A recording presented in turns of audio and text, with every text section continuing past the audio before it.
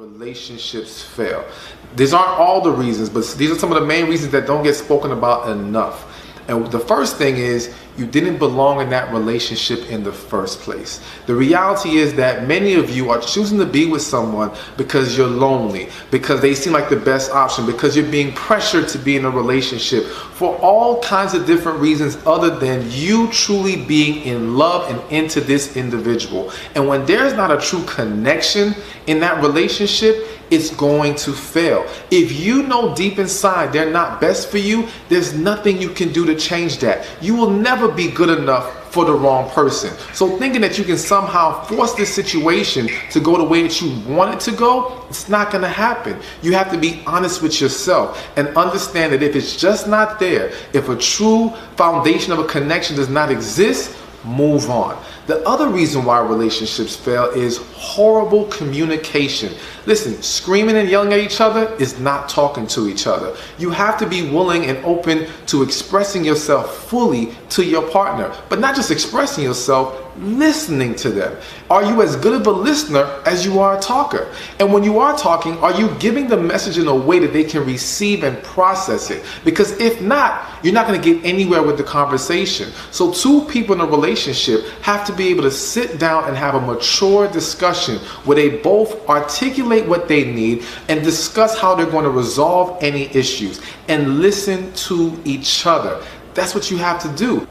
And the third and last reason for today why relationships fail is too many people are selfish instead of selfless. Listen, a relationship is not about what you're going to get. It's about what you're going to give. Does this person inspire you to give to them, to enjoy giving to them, doing for them, embracing their needs? When you have two people who embrace their partner's needs and take a joy in pleasing each other, you're going to have an amazing relationship. Being selfish will kill it. Plain and simple, there is no room for selfishness in a relationship. You have to be selfless. So that's it for today. I'm just giving those few reasons. But like I said, there's so much more. That was the good brother Steven Speaks. He said a lot of stuff. I don't know if I fully agree with it. But let me just say, the voice of reason has returned to KBLA Talk 1580. It's Thursday, March 30th. Mark it. Write it down. My relationship hero is in the... She's a shero, by the way. She's in the building, ladies and gentlemen. You hear me talk about her all the time. And she has finally made time to come into the voice of reason. Here we go, Dr. Jashana Avant Johnson. Welcome. Oh, my goodness. It's a pleasure to be here. Man, I'm excited about this one. Lord, I'm excited. Me too. We got a heavy topic, and I need you to help some folk out there. Okay. All right. Everybody remember, this is an open conversation. I would love for you to participate. The number to dial is 1-800-920-1580. Tonight's topic: what's your relationship shelf life? A compelling look into why and how good relationships fail. We're going to have to figure out what good is. We're going to have to deal with what good is. What is your relationship expiration date? What is the relationship lifespan? Does it have a half-life? Are you bored? I want to know. Why do good relationships seem to stall? Is it more difficult to leave a good relationship than it is to leave a bad one? We see a lot of people struggling to leave bad ones. But how much more difficult or less difficult is it to leave a good one? Doc, talk to us. We need help. Okay. Well, again, when we're talking about good relationships, I am of the belief that we all come into relationships, adult relationships, from a trauma place. We all have experienced trauma. And if we talk about our trauma, that means that we have learned what love is very differently for each one of us. With that being said, we come in with a relationship lens based off of what we experienced. So my question would be, what is a good relationship? right? We would have to define first what a good relationship. And if we have 50 people, we would have 50 different answers. 100% agree. Right? 100% agree. Right? So there's another synonym maybe we can use, a healthy relationship. And even with that, some people think things are healthy and it's not necessarily healthy because what you experienced in your childhood is all you knew, right? So sometimes red flags aren't red, they look green because it's familiar. So when we talk about healthy relationships and what are good relationships, we have to ask about, are you willing to grow in it? That's what a relationship is about. But we don't get into relationships thinking, I'm getting in this to grow. We get into relationships because we think you're going to make me happy. And so first we have a misconception about what a good relationship is and what a relationship is for. Well, what is it and what is it for? Because I don't know. I'm confused. No, you're not. Apparently, I'm confused. You are not confused. And you know what a good relationship is because you write about it. And the reason why I know is because I use your books in my class. Wow. Man, I'm floored to hear that. Jeez, I'm trying to figure it out. I really am. I know a lot of people struggle with uncertainty in relationships. And when things get uncertain, people start to, change direction or change trajectory. How do you cope with uncertainty? Because uncertainty is part of relating, right? Well, love is a part of uncertainty. It's built in to love. So when you love, the uncertainty is that you could lose that love, right? Here we go. You're going to deal with loss through rejection. You're going to deal with loss through criticism. You're going to deal with loss, unfortunately, through death. So we can try to defend against it all we want to, but it's undefeated. Wow. Why is it that people wait until their 50s or 60s to even get a glimpse of that truth?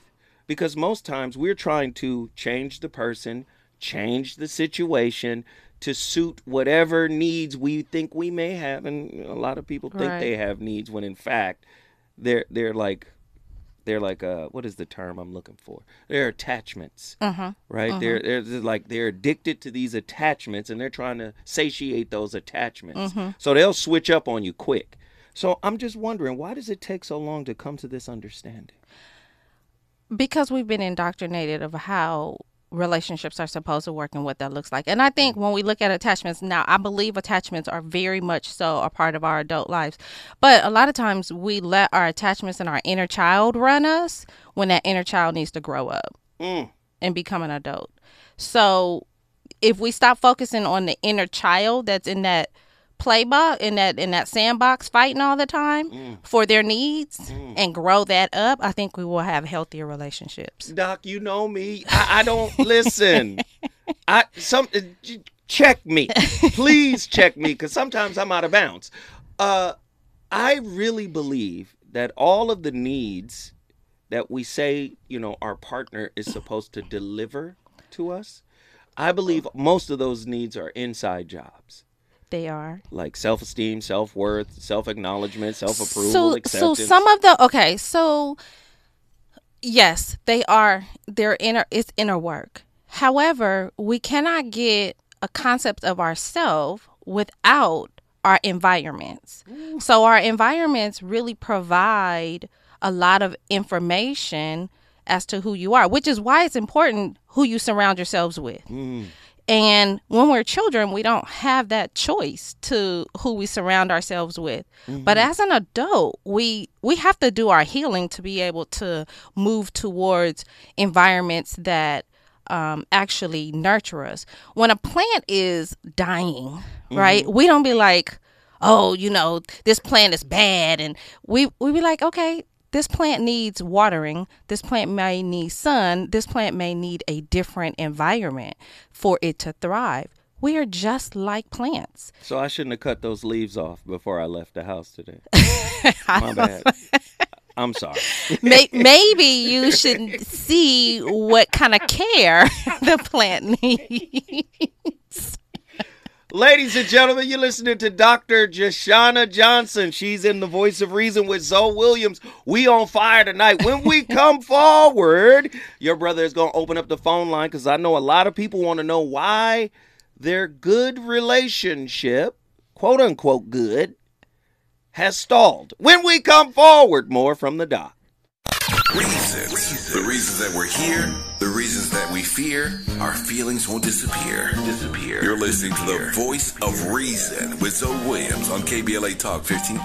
I Commit to Love by Howard Hewitt. You already know my playlist is my co-host. I gotta play records that make us think deeper about the topic. Tonight's topic is deep. What should you do when a good, so-called good relationship stalls? What does it mean when your significant other is exceedingly opinionated and clear-minded regarding everything but your relationship with them? Uncertainty abounds with y'all, but they got an opinion and a point of view on everybody. Oh, Lord. I don't know. True or false? Uncertainty in relationship can be described as a state where you have mixed feelings about your partner. I'm just asking questions. I need to know, Dr. Jashana, because I'm a mess. No, you're not. Words have power. No, you're not. Oh, gosh. You know, you played a clip when we first came on, and he said that one of the reasons why relationships fail, well, he said 3. You didn't belong in it, horrible communication, and being selfish and not selfless, right?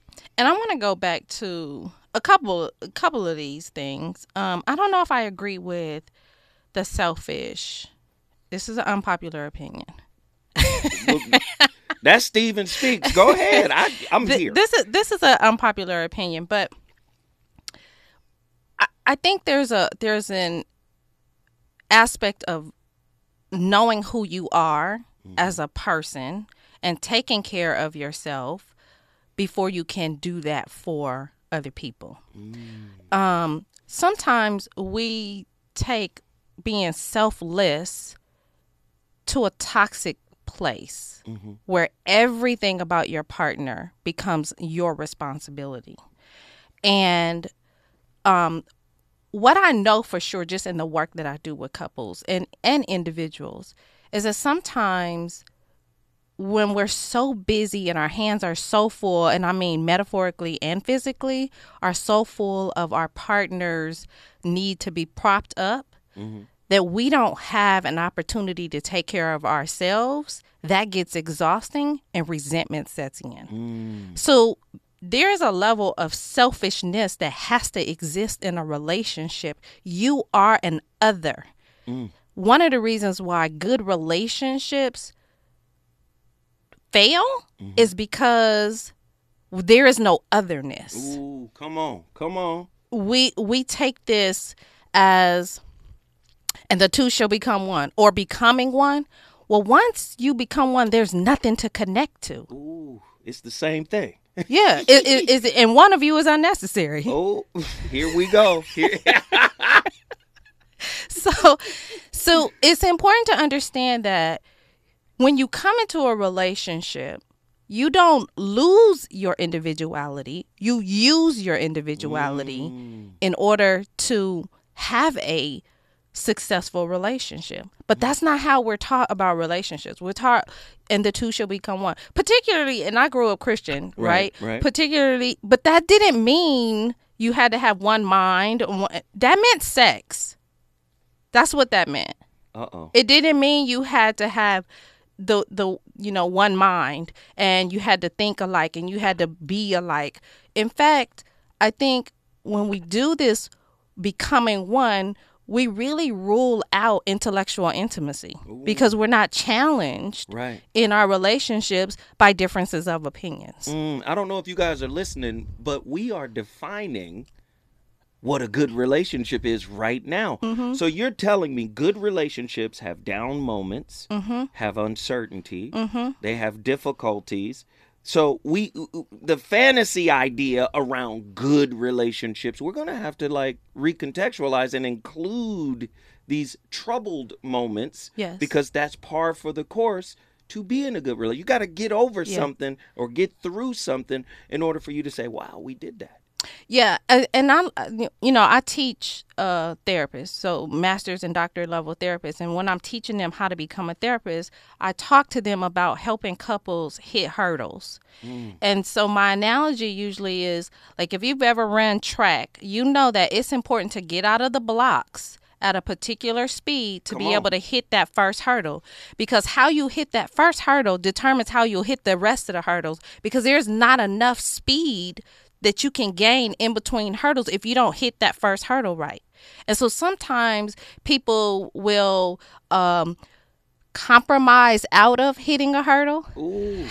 Negotiate around the hurdle. And so then it doesn't give them momentum to be able to hit the next hurdle. Great relationships don't have hurdles. Great relationships hit hurdles faster. Come on. Who want to talk to Dr. Jashana Johnson? She's in the building with your brother, Zoe Williams. Listen, this is an open conversation. No judgment allowed. 1-800-920-1580. We might as well do it now. Sean from Reno, Nevada. Get up in here. Hey, wonderful conversation. So, normally I'm just going to go boom with stuff. But, you've got me thinking a lot here.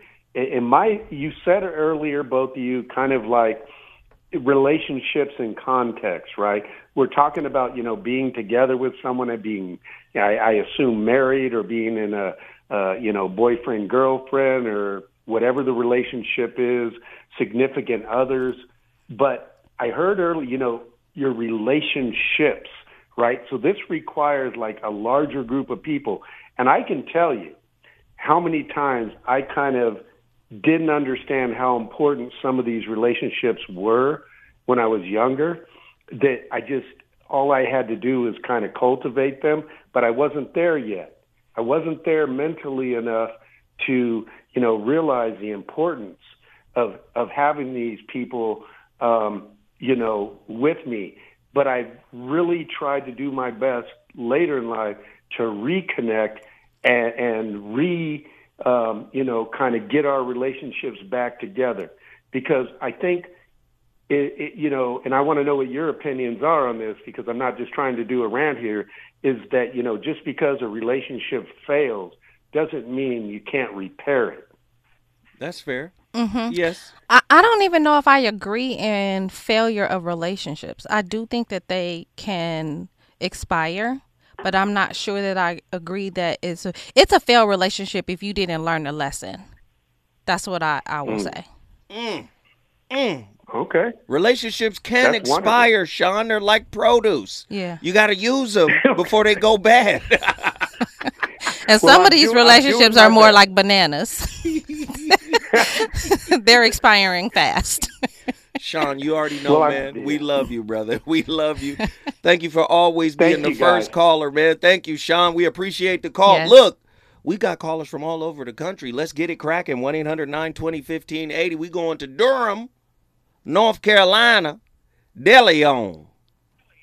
Come on in here, brother. What's happening, Zoe? How you doing? I'm alive and well, man. How can we help you tonight? That's wonderful. Look, man, I got a question. Did you not say that uncertainty was a facet of a fine-tuned universe? It is. I wrote it in the holographic relationship book. Yes, absolutely. Okay, shameless plug right here. So I remember a friend of mine putting out this theory that there was once, the possibility that there was once a humanity that had basically seen everything, done everything. Wait. Hold on, De Leon. Yes, you about to get deep. You going to need some space to get deep. When we come forward, we going to go back to Durham, North Carolina.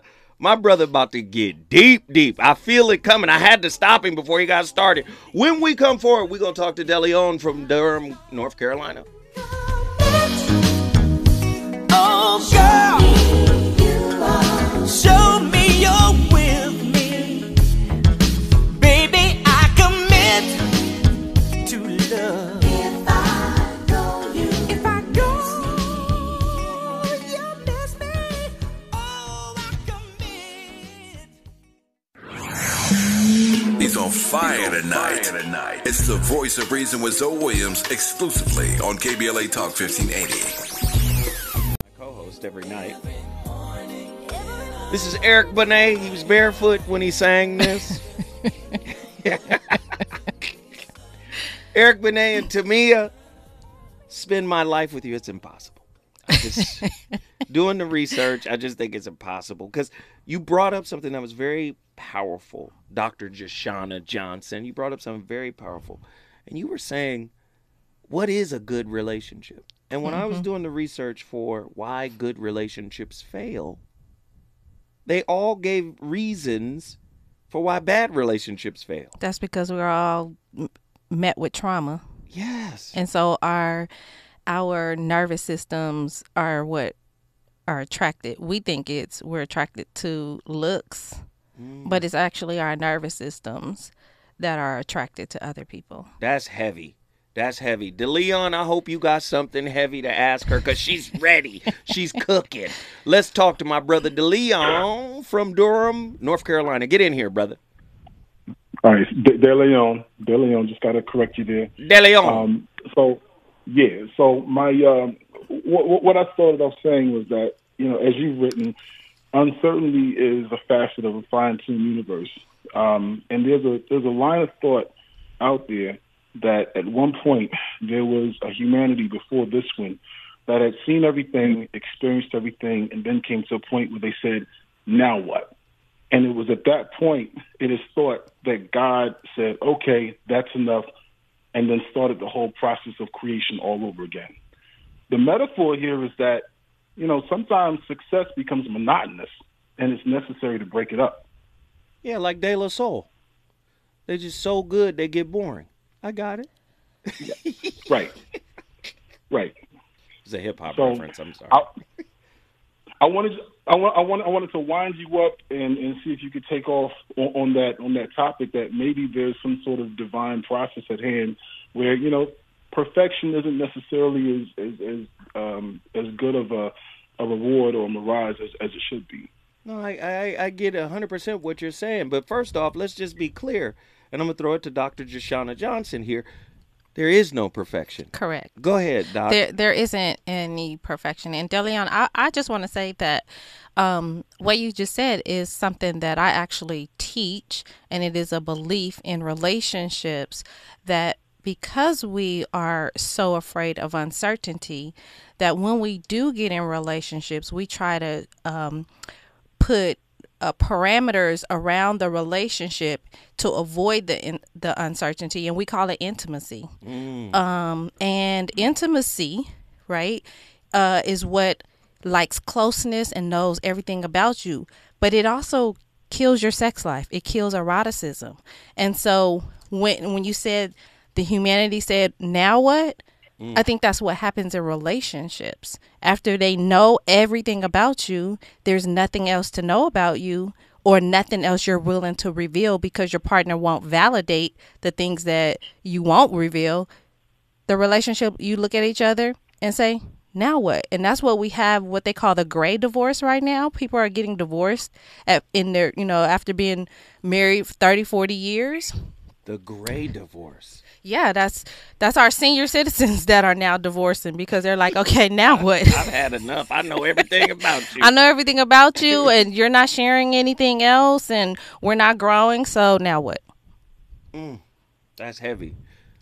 Brother, your thoughts on her response to you? I think that's a wonderful response. When you brought up uncertainty, as Dr. Johnson was saying, a lot of people are afraid of it. And what I see happening on social media, for the most part, are people who signal what they don't want. And oftentimes what they don't want might be exactly what they need. You know. Well, that's exactly what she just said. She said we're not attracted to Right. the physicality piece so much. It's more so the nervous systems are recognizing each other. Mm-hmm. So Exactly. you're saying the same Exactly. thing, brother, and that's good Yep. stuff.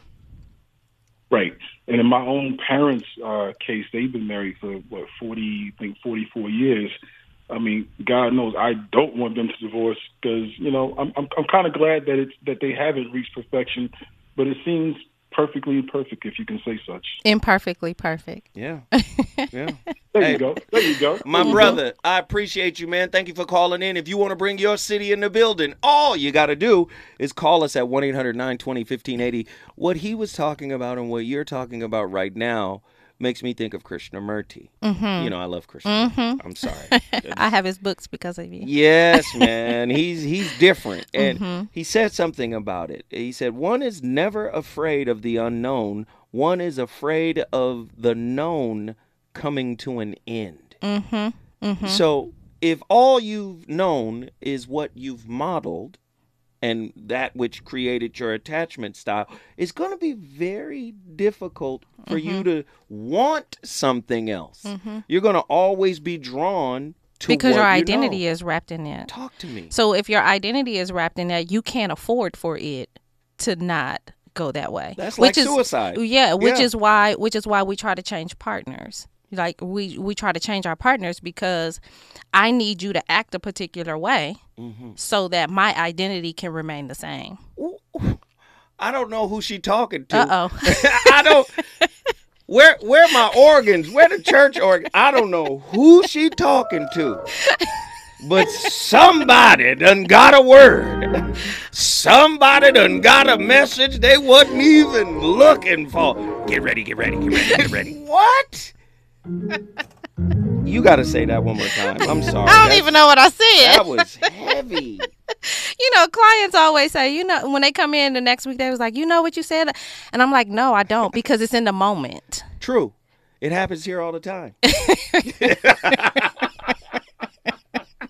Listen, we're not trying to scare you out of your relationship. We're not trying to do that. What we're trying to do is equip you, at least. Change the narrative about what relationships are for. Yes. So that you understand it. Listen, we bought into the Disney lie. Come on. Disney sold us a lie that says you live happily ever after, and at the end of every single Disney movie, they ride off into the sunset. But it never comes back on telling you what happened the next day. That they had to work at it. Oh, God. Sleeping Beauty got up and made an omelet. It had eggshells in it. And no, but this is real life stuff. And relationship is probably the one space that's going to reveal more about you than any other space. And you know what? Your partner is going to see you more clearly than you want them to. Ooh. And that's where the issues come in. Do people try to hide from their partners while relating with them? Well, you know, the thing is that in the beginning, we highlight all of our similarities. We say stupid stuff like, oh my God, you like mint and chip ice cream? Me too. We must be match made in heaven. No, we don't. But what happens is we also diminish the differences. And when you diminish the differences, those only stay dormant for so long. When they come out, that's where the issues are. It's not communication. You know, he said horrible communication. It's not that it's horrible communication. People tend to think that communication is good when we are agreeing. It's not that he said, articulate it in a way that they can digest it. What does that mean? Right. The problem is people can't stand the message. Ooh. And so the work that I do with individuals and couples is helping them to understand and tolerate and digest and process the message. Ladies and gentlemen, that is Dr. Jashana Johnson. Now you know why she's my hero. We up in here having a real conversation, man, about how even good relationships may have moments of uncertainty that could lead to failure. It's a deep conversation. Callers are calling in. I want to get your opinion as well. The number to dial is 1-800-920-1580. When I come forward, we shall continue digging on this most powerful discussion. Is it good to you? More Voice of Reason with Zoe Williams when we come forward. Yes, you will. You gonna find somebody nicer. I'm tired of the fantasy and R&B, especially 90s R&B. 90s. They bought into the 80s, Disney lie. Disney. They worse than Disney. You know, Babyface said, "I'll pay your rent, and as soon as I get home from work, what? As soon as I get home, I want to go to bed. No, I'm not paying nobody rent. What? Oh Lord! But we got to deal with some of these questions. Mm-hmm. How good / satisfying does a relationship have to be in order for it to last forever? Good enough for me and satisfying enough for me to want to make that decision every day to stay. Ooh wee. Right? So it's a daily decision. It absolutely is a daily decision. Talk to me about it. It's a daily decision, and I have to decide whether or not the relationship is asking for me to compromise who I am and how long I am willing to do that. And yeah, it's a daily decision. Wow. And just by your answer, you are really clarifying this is going to be kind of funny. You're clarifying uncertainty in relationship because it's really a moment by moment, day by day kind of walk. And a lot of people really don't know this and are kind of blindsided when there's a shift. How do good relationships kind of absorb these shifts? Like, okay, this too shall pass. Let's settle down. Or is this a great opportunity for what you haven't worked on to kind of surface? Well, John Gottman and Julie Gottman, who studies relationships, right? They talk about there's a difference between masters and disasters. And so those who are masters can really work through relationship or jump those hurdles quicker than those who are disasters. When you have walking around the house, silent treatment, things like that are doing destructive things, it makes you not want to be there. When we talk about apathy and boredom, things like that, I really believe that the underlying emotion under boredom is rage. That there is a level of anger that happens when the relationship is bored. So it's important to be able to make a daily decision and also understand that your partner is not there to prop you up.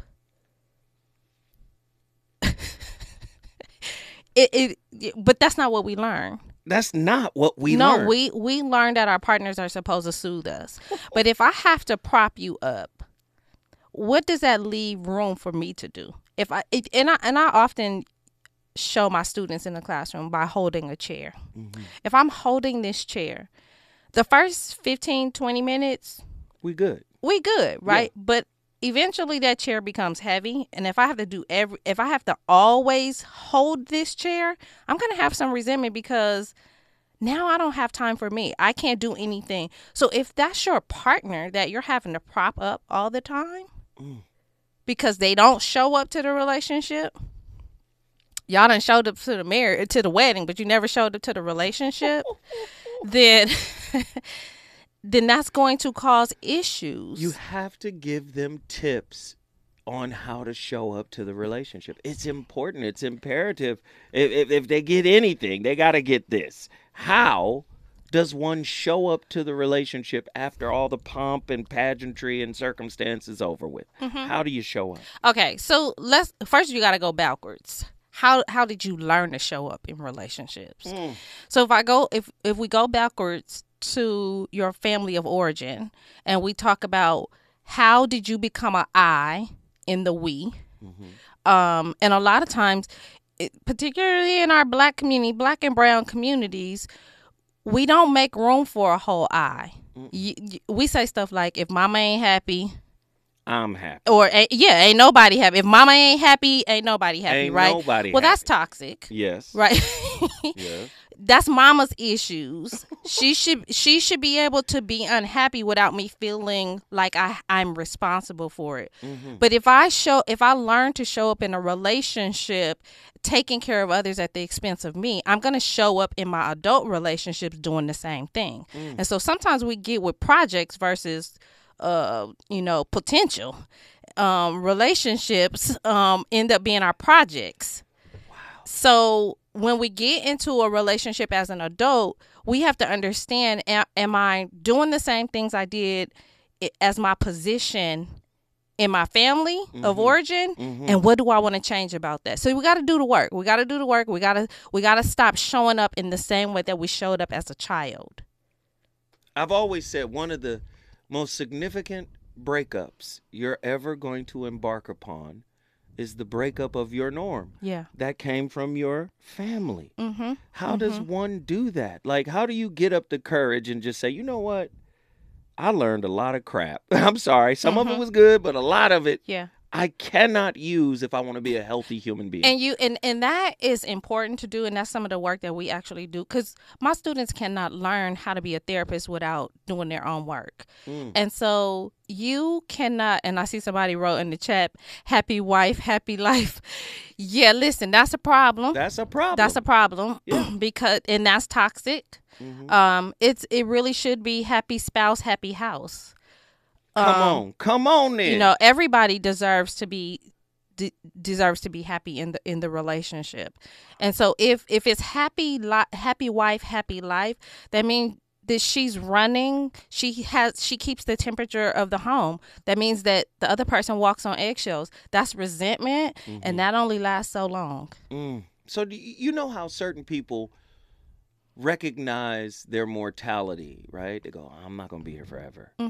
And so they kind of, a switch flips and they start to think, I'm just going to live life to the fullest. I'm going to enjoy every moment. I'm going to travel. I'm going to eat. They do all of these things in context of their lives. But based on what you said, it's a day-by-day thing, a moment-to-moment thing, in terms of being invested and committed and do I still want to be here? It's an everyday thing to get to forever. Should we look at relationships like that? Let's make the best of this moment because we don't know if we have many more. We don't know how long this is going to last. So let's pull the most juice out of this moment we can. And if we're here tomorrow, let's do it again. I think that that's the best way to have a relationship. I think sometimes the way we show up in the relationships, or the reason why we show up the way we do in relationships, is because we're too either far in the past or too far in the future. And so if we, don't handle the present, I don't think we show up because we're not present in our relationships. Many people aren't. We're not. But to be present in relationship is directly related to being present in self. Absolutely. And many people are escaping themselves as much as they're escaping their partner. I think they're just interrelated. This is Lord. I'm trying to do better. I am trying to do better in my relationship, but I got to learn, Dr. Jashana Johnson. I got to learn. You got to teach me. Let me just say this too as well, because I know Andy is counting me down, but I'm so full with questions. I have another one. What are some valid reasons for why one would leave a quote unquote good relationship? Like, what are some valid reasons? Because you want to leave.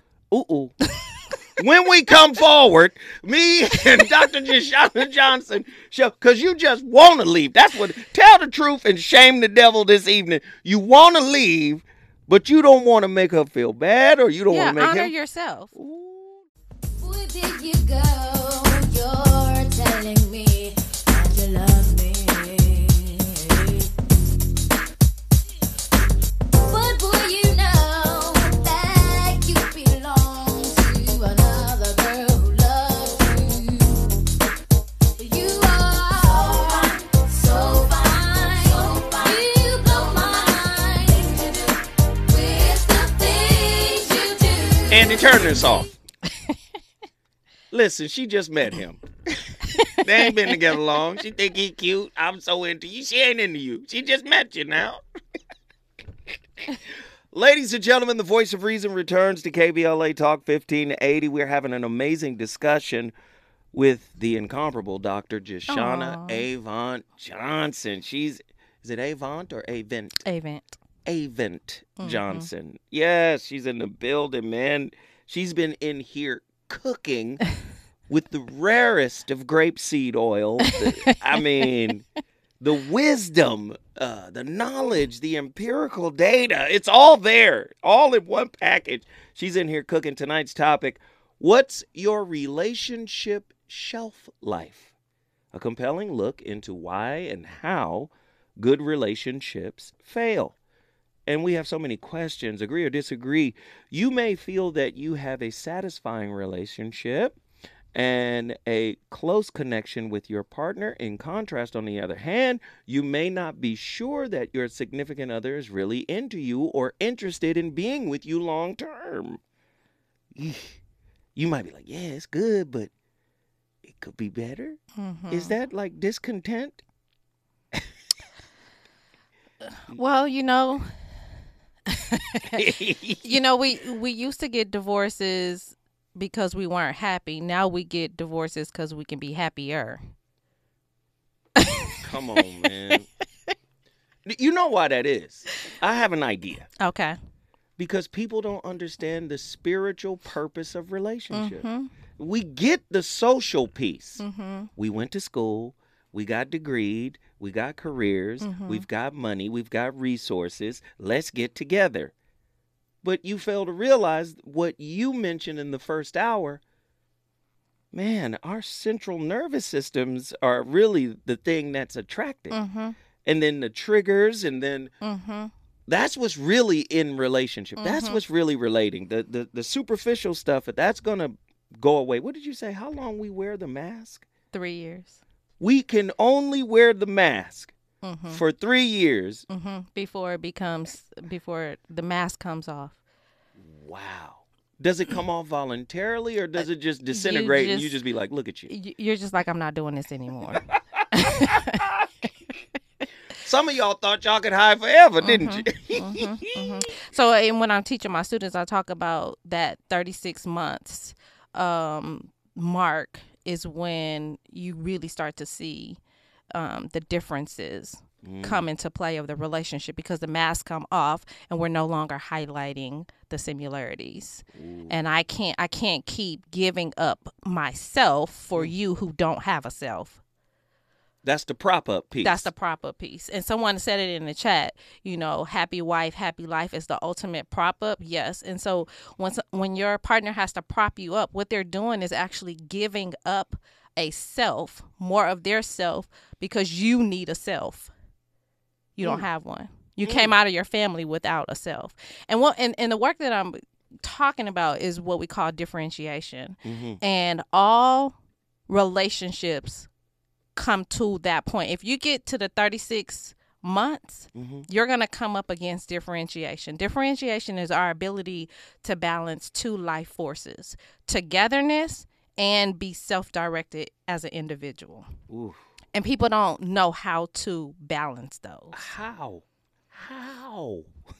We need to know how. How does one, like, at what age do you get? Is it an age thing? Is it an awareness thing? So one thing we know is that we come out of our family of origin with our highest level, with our level of differentiation based off our family's level of differentiation. So if they didn't do the work, not that you won't do the work, but you come out with a low level of differentiation.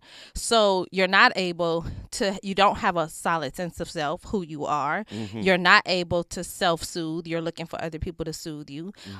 You can't manage your anxieties, and you can't tolerate discomfort for growth. But see, when I look at the home, and what you modeled, I see it as like an ice tray, but I call it a life tray. You were poured into this life tray, and you one of those cubes.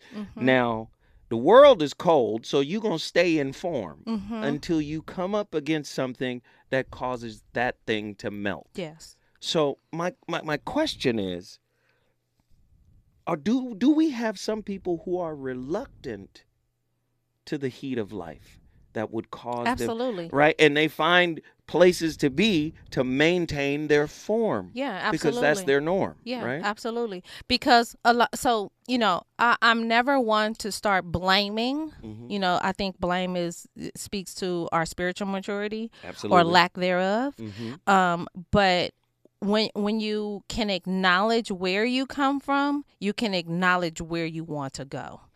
And so if we acknowledge that, yeah, mom was great, and because it's not but Great in areas. she was great, or dad was great, and this is not what I want to take into my relationship, then that's when you can do the work. When I can say that my healing has nothing to do with shaming my mom, then I can really do the work. Otherwise, there's this unconscious need to kind of maintain what mom and dad gave us because we don't want to challenge who they were. Man, shaming and blaming are like kissing cousins. They roll together. And shame is hard because shame makes us hide. Right? Guilt is I did something bad. Shame is I am bad. And when we feel like we are bad, we hide and we don't do the work. Give me some examples of how we hide, and is it like hide and go seek where you know where everybody is? I see your shoe standing out behind that tree. Like most people say they can hide, but really, do they do a good job in hiding? Well, how do people hide? Yes, how does it happen? They hide in other relationships. That's hard. You know you can't hide there. Yeah, well, plenty of people do. I know people. It's always been my thought process that relationship is probably one of the last places you can hide from yourself. No, I'm talking about hiding from them. Hiding in another relationship, like infidelity. Oh yeah, okay. Yeah, Got so they will hide like that. They will hide in their careers, which is why the pandemic impacted a lot of relationships. Divorce rates went sky high. So when you can't hide in the cigar lounge, or you can't hide in that wasn't you. No, not you. When you can't hide at the bar, when you can't hide at school, when you can't hide at work. Get ready. You see how my sister do me? I didn't. I was just saying those outlets weren't available. Right. And so we had to come up against who we picked as a partner. And some of our pickers aren't great pickers, especially when your nervous system is the one picking for you. Oh my God. How does one recognize their nervous system is Chuck Willery? Like, how does one go, hey, you don't get to pick no more? All you have to do, so I do relationship genograms with clients, right? And we look at the common themes of their relationships. And like I have a client that I'm working with who has an amazing relationship according to her, right? But she's right now having an affair. Okay. And I asked her about what that means for her, and she can't understand it. Well, when we break down the generational parts of it, right? No one in her family has been committed to anything. They haven't been committed to kids. They haven't been committed to partners. They haven't been committed to careers. And so she carries that with her. The other thing is that her nervous system is about unpredictability and chaos. So hold on, because that's 98%. Listen, when we come forward, Dr. Jashana Johnson gonna keep cooking. I know y'all wasn't ready for this tonight, but I don't care. When we come forward, more from the doc. Reasons. The reasons that we're here, the reasons that we fear, our feelings won't disappear. You're listening to the voice of reason with Zoe Williams on KBLA Talk 1580. You know you want some more? More. It's the voice of reason with Zoe Williams on KBLA Talk 1580.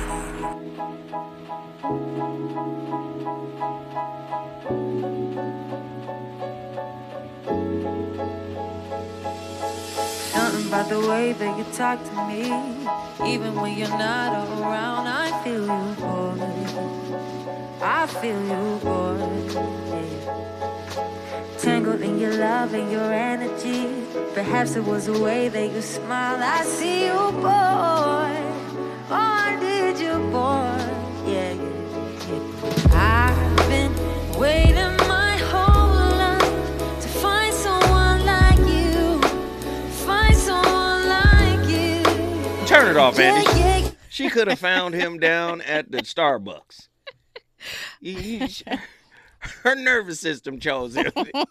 She could have found him down at the Starbucks, ladies and gentlemen. The voice of reason back in the building. Man, Jashana Johnson is taking no prisoners. Now, you said something during the break about in utero and some other Just go ahead. So the work that I'm doing with her, because she didn't realize that her nervous system was attracting chaos, right? So the work that you do, you have to understand is that when she was developed, when her mother was in utero, in the grandmother, the mother had all of her eggs that she would be born with, which means that she was once in her mother who was in the grandmother. So you got to go back and figure out what was going on for grandma when she was carrying her mother and in the family, and what was going on for mom when she was carrying her. And all of it was chaos. And she didn't realize that this didn't belong to her. Her infidelity didn't belong to her, but belonged to generations before her. Generational curse. Assignment. I like to call them assignments, Yep. curriculum.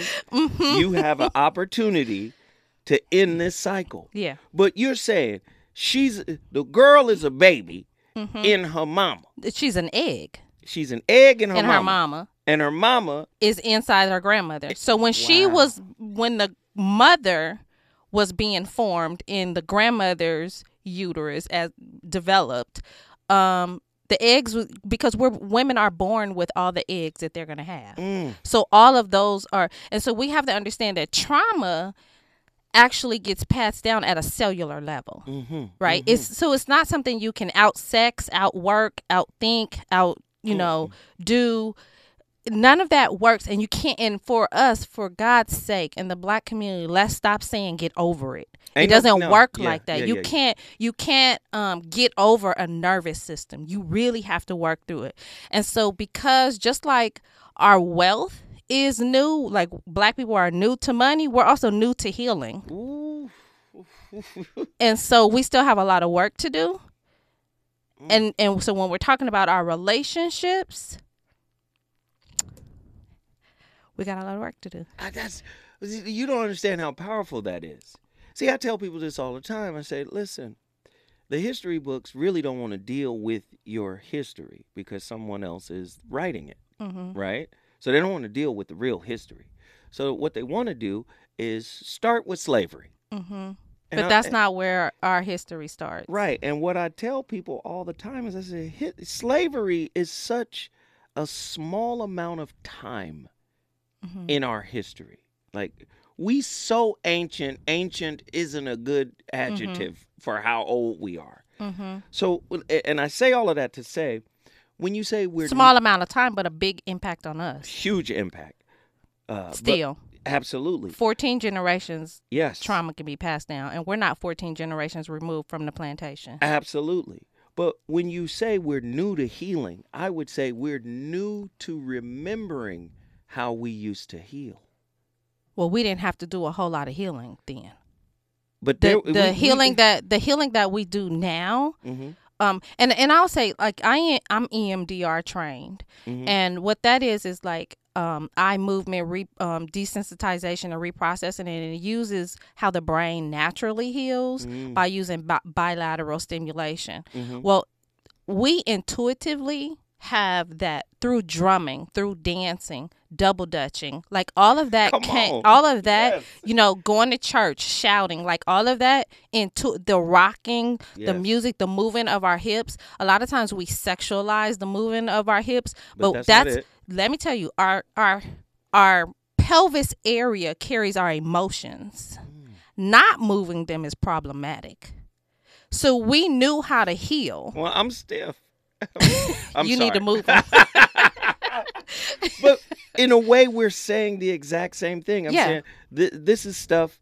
If the wound is on a cellular level, But they criminalized how we healed. Absolutely. Right? They criminalized it until they could monetize it. And so yes, we this knew is how it. to heal. Yes, and now we're coming back into We're coming an back to it. awareness of it. Mhm. Like, hey, I can actually pull this out of me. It doesn't have to stay within me. And unfortunately, ladies and gentlemen, I know, meeting somebody new and having that rush of endorphins and you're feeling good. I know sometimes, you want to get into that and you want to nurture that, but the reality of relationships is really to bring up all of that stuff.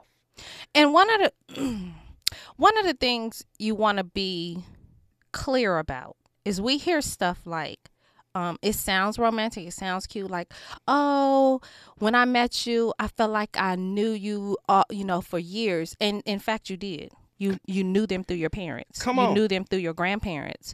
So that's how you know that it's your souls and your nervous system that are meeting versus, because you feel like you knew them all your life. You have. Lord have mercy. But listen, y'all think this is crazy. I know you. I know you out there thinking, come on now, Dr. Jashana Johnson, my grandmama didn't know this girl. Listen, we are connected, like you said, on a genetic level.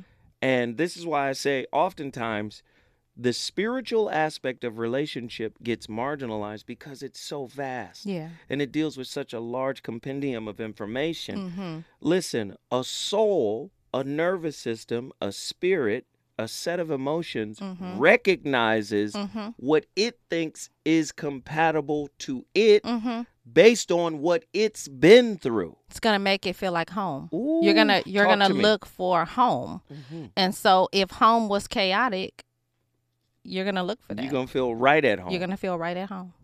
Lord have mercy. So- Sometimes people say I felt safe with them, and then when well, let me say this. A lot of times people, and even the couples that come on my show, I love they that. Real quick, tell people about your show real quick and then say this. Okay, so my show is Let's Get Intimate with Dr. Jashana Johnson on Saturdays from 5 to 7, where I interview couples and we talk about their love and their love life and how they met and things like that. But we also talk about the ups and downs of the relationship. I don't want anybody to come on and give me an Instagram relationship because we already know that those are just highlight reels. I've been married 28 years and it has not been a cakewalk. It has been work, and it is a daily choosing to continue to stay in the relationship and grow in the relationship. Most of us get out of our relationships fairly too soon because we don't want to grow. But You got to talk about that. You can't just listen. You can't just say it and then roll past. That's at the crux of what does that mean? You getting out of it too soon? yeah, because you don't want to grow. You don't want to do the work. Yeah. So, because relationships require work. Outside of abuse, most relationships, you are at the level that you need to be at. That's why you got them. That's why they came into your life. That's why you're attracted to them. That's why you want them for some reason. Because they're at your level. So many people think they deserve better than what they have. I say, no, you have your curriculum. This is where you at. If you in the second grade, don't ask for the 12th grade. You're in the second grade now. Exactly. Enjoy coloring because it's going to progressively get more difficult. And most of us get with a partner that has the exact same wound with a different way of dealing with it. And that's where it becomes problematic. So the way you deal with it and the way I deal with it are two different ways. But I take how you deal with it a threat to how I deal with it. So it's kind of like problem-solving conflict.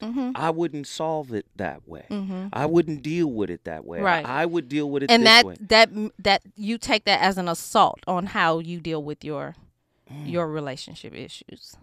Ladies and gentlemen, you're listening to the Voice of Reason. Your brother Zoe Williams is in here with Dr. Jashana Johnson. You've been hearing me talk about her all year. I be sending people to her. Yes, you do. Call Jashana Johnson this evening. Just tell her, just whatever, just call her. Tell her Zoe sent you. Right? When I tell you my phone has been blowing up, I have gotten 28 new clients since March 1st. See that?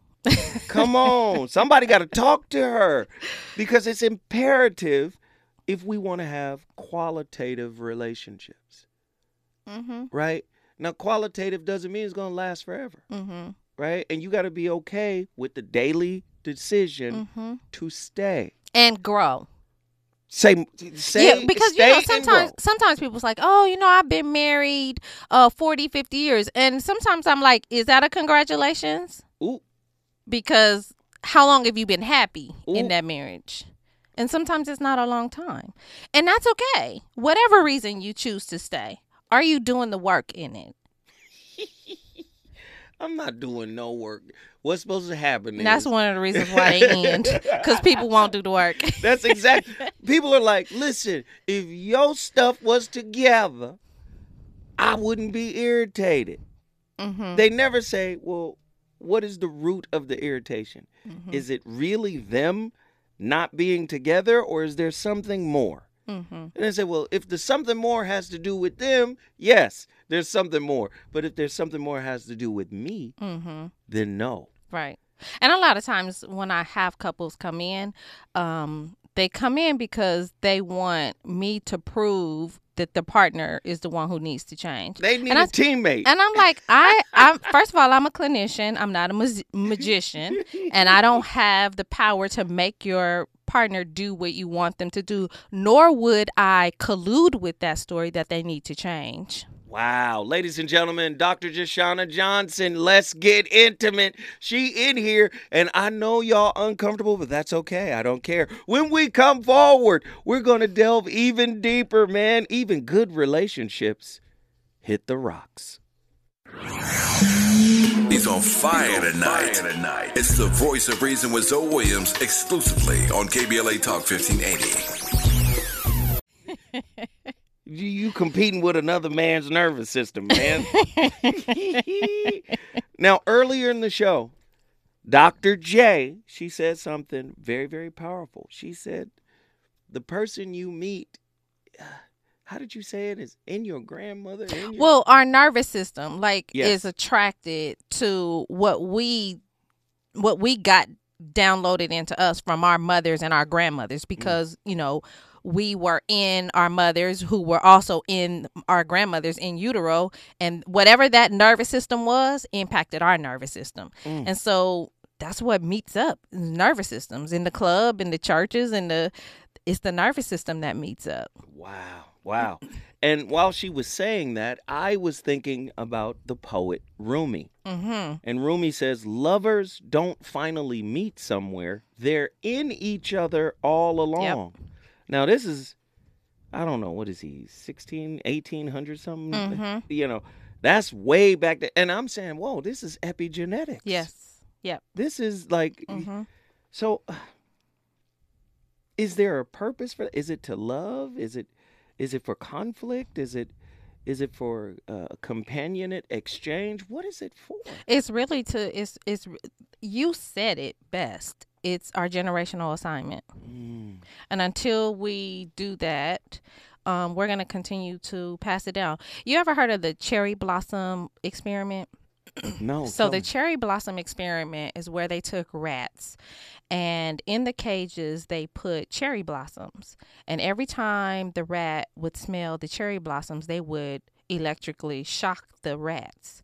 Oh, yeah. And so they shock the rats, and then they learn to not like or be afraid of the cherry blossoms. When those rats had babies, the babies came out afraid of the cherry blossoms. They knew. And then those babies had babies, and they were afraid of the cherry blossoms. Never experienced the smell of a cherry blossom, and never experienced a shock. So now you got to ask your people, So what six generations of those rats Wow. were afraid of the cherry blossoms. So now you, instead of getting to know your partner, you got to get to know your people. Yeah. So I'm big. glad you said that, That's because big. a lot of times people think that they can heal their relationships without going back to their family of origin.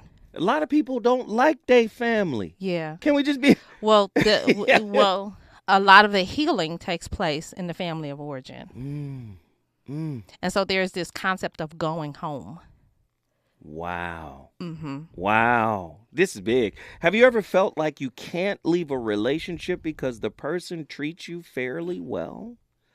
Well, I think people struggle with that all the time. Like, you know, I tease my husband all the time that, you know, he's a great guy. He's a great man. He's solid. I know. Right. Right? But he also get on my nerves too, and I get on his. And I mean, that's just a part of relationships. And Listen, I can't get on your nerves every day. no, yeah, we're not doing that every day. But but he does get on my nerves, and I get on his, right? But the thing is I tease him and say, like, I won't leave you because I don't want to leave your family. Right? So we stay for all kind of reasons, and we leave for all kind of reasons. I love my husband. We've been together since I was in high school. So He ain't going nowhere. It's always going to work. But let me say this. It seems like getting into a relationship now it's like scary, because many people think I'm signing up for this. I'm signing up to, you know, have a good time. Maybe I'm signing up for Disney. I'm signing up for Disney, right?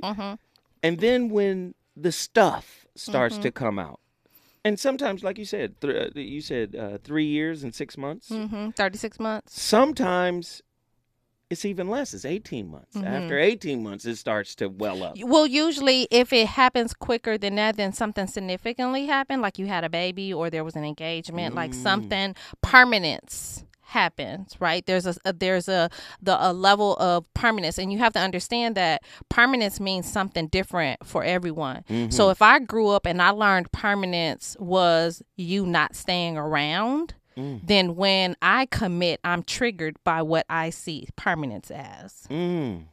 So you're saying a life event that is rooted in permanence Can trigger. can accelerate Yes. the mask loosening. Wow. That's heavy. Can an age gap, right? Can an age gap and differences in life trajectory cause a good relationship to come to a sudden halt? So I have an unpopular opinion again. Well, go ahead. I love unpopular opinions by doctors. I think an age gap and difference in life trajectory can cause a good relationship to come to a sudden end, because I'm starting to think, when I hear people say, like, I'm old school, I want a relationship like this, I'm starting to think old school is code for toxic. And so you have, younger generations, newer generations that are about liberation. Yeah. And so if you have these ideas that your relationship has to be on lockdown and you can't do this and you can't do that, that is not what relationships are about. It really is about freedom and liberation. Listen here, Doc. When I get home, I want my slippers. I want my pack of squares. I smoke Salem Lights. I want some coffee. Then get it. In the newspaper. All right, get it. But some younger people say the relationship pool is even worse because there is no structure. There is no direction. There has to be balance. So, yeah. So remember we talked about the concept of differentiation. Really, these are two life forces that all of us that we always are competing with. Being able to be connected and be self-directed. Like I can make choices about myself and my life and have my own dreams and my own goals without giving that up and it being dictated. There's a thing in psychology that is I'm drawing a blank right now. But basically what it means is that if I push you in a corner, you're going to react, right? So if you push someone in a corner by controlling what they can do in a relationship, then they are going to react. At some point. Absolutely. Yeah, because the soul, the body, all of that needs some type of freedom. And so we can't lock down our relationships. Sometimes what we think are boundaries are really ways to control. Talk to me. You had some points on boundaries. Yeah, so I call them sounders. I know. I was listening to your show last night and I was talking about sometimes we don't understand how to set boundaries. Boundaries is not about the other person. The boundaries keep the other person safe and you safe. And it's about what you can control. So if I say something like, don't talk to me like that, that's not a boundary. You can't talk to me like that, that's not a boundary. I can't control that. But if I say, I'm willing to have this conversation with you as long as I feel respected, as long as the relationship is respectful, I'll stay in it. That's a boundary because I'm telling you what I'm going to do. I'm not trying to control the other person. Come on, Doc. You got to say it right. That's a soundery. Yes. Listen, when we come forward, we got Daryl on the line from Los Angeles. I know a lot of people haven't been calling on this show, and I know why. Why? Let me tell you why. Why? They learn it. Okay. See, when people are listening, they go, I ain't finna mess with this. This too much. This too much happening. When we come forward, we will talk to Daryl. Is it good to you? More Voice of Reason with Zoe Williams when we come forward. There must have been an angel by my side. No, that was your nervous system. Something heavenly led me to you. Yeah. The Voice of Reason with his sister, Dr. J, a.k.a. Dr. Deshauna Johnson. She in here cooking. She's teaching. And I hope you guys are taking this in, man. She's teaching. Listen, oftentimes, man, we want to be hard-headed. We want to ignore, good advice, sound advice. But she is literally deconstructing everything you thought was true about how to be in a healthy relationship. And you may never have heard it that way. But listen, just give yourself a chance to digest some of the things she's saying. I promise you it will benefit you in the end. We got a caller on the line. Daryl from Los Angeles, California. You've brought Los Angeles into the building. Talk to us, brother. First of all, you guys are a dynamic duo. Thank you. Sure. Get ready. You really compliment each other. And Zoe, the lady you had on the other night, you guys really bounced off each other really well as well. Dr. J, you have triggered so many questions I have. I'm 50. Now, I catch you on Saturdays, too. I'll be catching you with the couples. Oh, thanks for listening. You always, because you used to be in the afternoon, I think. Yes. But you always ask the right questions. It's incredible how you do that. But anyways, let me get in here and get out of here because time runs out because you about the only one that can help me. Both you guys. Okay. For the longest time, I'm 58. Okay, I'll be 59 in 2 months in May. Me and Zoe share the same zodiac. Woo. I'm sorry. I'm dating a 32-year-old. Okay. Now, we've known each other for like the last 3 years. We met at work. I was working on their building. But at any rate, up until I met her, any woman that was less than my oldest daughter's age. Now, my oldest daughter is 40 right now. She'll be 41 this year. But I never dated a woman younger. Even though I'm 58, I look pretty young. Okay. And that was the benchmark. then I meet this girl, and we just, we were just friends. But she wanted to be in a more committed relationship last, I want to say November. So I said, well, hell, I'm not doing nothing. That's how you approach committed relationships? I'm not doing nothing? I'm not busy. No, I love it. She's so beautiful, and she fit my. For me to really be into a lady, she has to be at least 5'10". Okay. And she's every bit of that. She's 5'10". She's got the honey brown skin. She's got baby doll eyes. But Come on, honey brown. But you do know you're the same size when you lay down. But go ahead. Ooh. Okay, let me get these questions out of the way. Okay. Now we've messed around a little bit, but we never went all the way. Right? What does that mean? I know. Let's see. I guess we could say oral sex. Okay. But right. it's not. But never. That's third and a half base. Yes. Okay, go ahead. But I want to encourage you not to put sex on a hierarchical, like what is all the way and what is. But go ahead. But you're right. Because like Zoe said, we are learning tonight. I'm hanging on every word you guys talking about. I said, damn it, let me call. But at any rate, my questions were, now I still in my subconsciously, I'm still bothered by being 30 years older than her, right? And I know she was molested, and we haven't went all the way, and I don't want to seem like I'm needy, but I do want to go all the way, and she knows that. But she said when we get there, she said, we'll get there. That's what she said, we'll get there.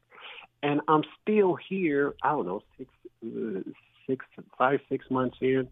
I've never did this with a woman and been in a relationship and didn't engage fully in this amount of time, but I'm still here, and I still find interest in her, and it's not even about just the sex act. It's about becoming one with her that I desire so much. Right? Okay, let the doc deal with it. Let her deal with it, Daryl. You done gave us enough context. And one more. You guys touched on it before, but you said the age difference. And I'm glad you posed that question, though, because that was one of my questions about when you said age gap. How does that fit into the program? I got you, Daryl, but are you going to leave us enough time to answer your brother? You wait 3 minutes before the show is over to call in, but no, seriously. Y'all was kidding. Y'all was knocking. Zoe was teeing them up, and you was knocking them over the wall. I could not believe it. Okay, I'm gonna shut up. Y'all go ahead. So so for those of you who don't know, I'm a licensed psychologist, but my specialty is sex therapy. Tell me your website. The intimacyseminars.com. And so I always encourage people to open up their box of what sex is, because when you don't open up that box of what sex is and you think you place like penetrative sex as the hierarchy of that's when you went all the way, then you're going to create sexual dysfunctions and intimacy issues within the relationship. You can practice a lot of outer course and intercourse, and all of that is important in a relationship. Hold on, Daryl and Doc. You got to come back. We got to do a whole show on outer course. This is going to be amazing. You do. Because this man need intercourse and outer course, because the boy high and dry right now. What's her course? Hey, Daryl, what's her birthday? Okay. The girl? Yeah. Simone. Yeah? What is it? I said her Simone. birthday. I didn't say her name. See, look. Come on, man. Don't tell us her name. I said her birthday, brother. October 12th, October 12th, 19... A Libra. Don't worry about the 19 part. Listen, Daryl, call in tomorrow. We love you. Thank you for the call. We got to go. Danny Morrison is up next. We started the conversation, but you got to finish it. I want to thank my sister, Dr. Jashana Johnson. It has been a pleasure. Dr. J. She was in here killing from 3-point. We appreciate everybody for tuning in. I'll see y'all tomorrow with another heater. Deuces. How many tons of love inside I can say? When I was led to you, I knew you were the one for me. KBLA 1580 Santa Monica.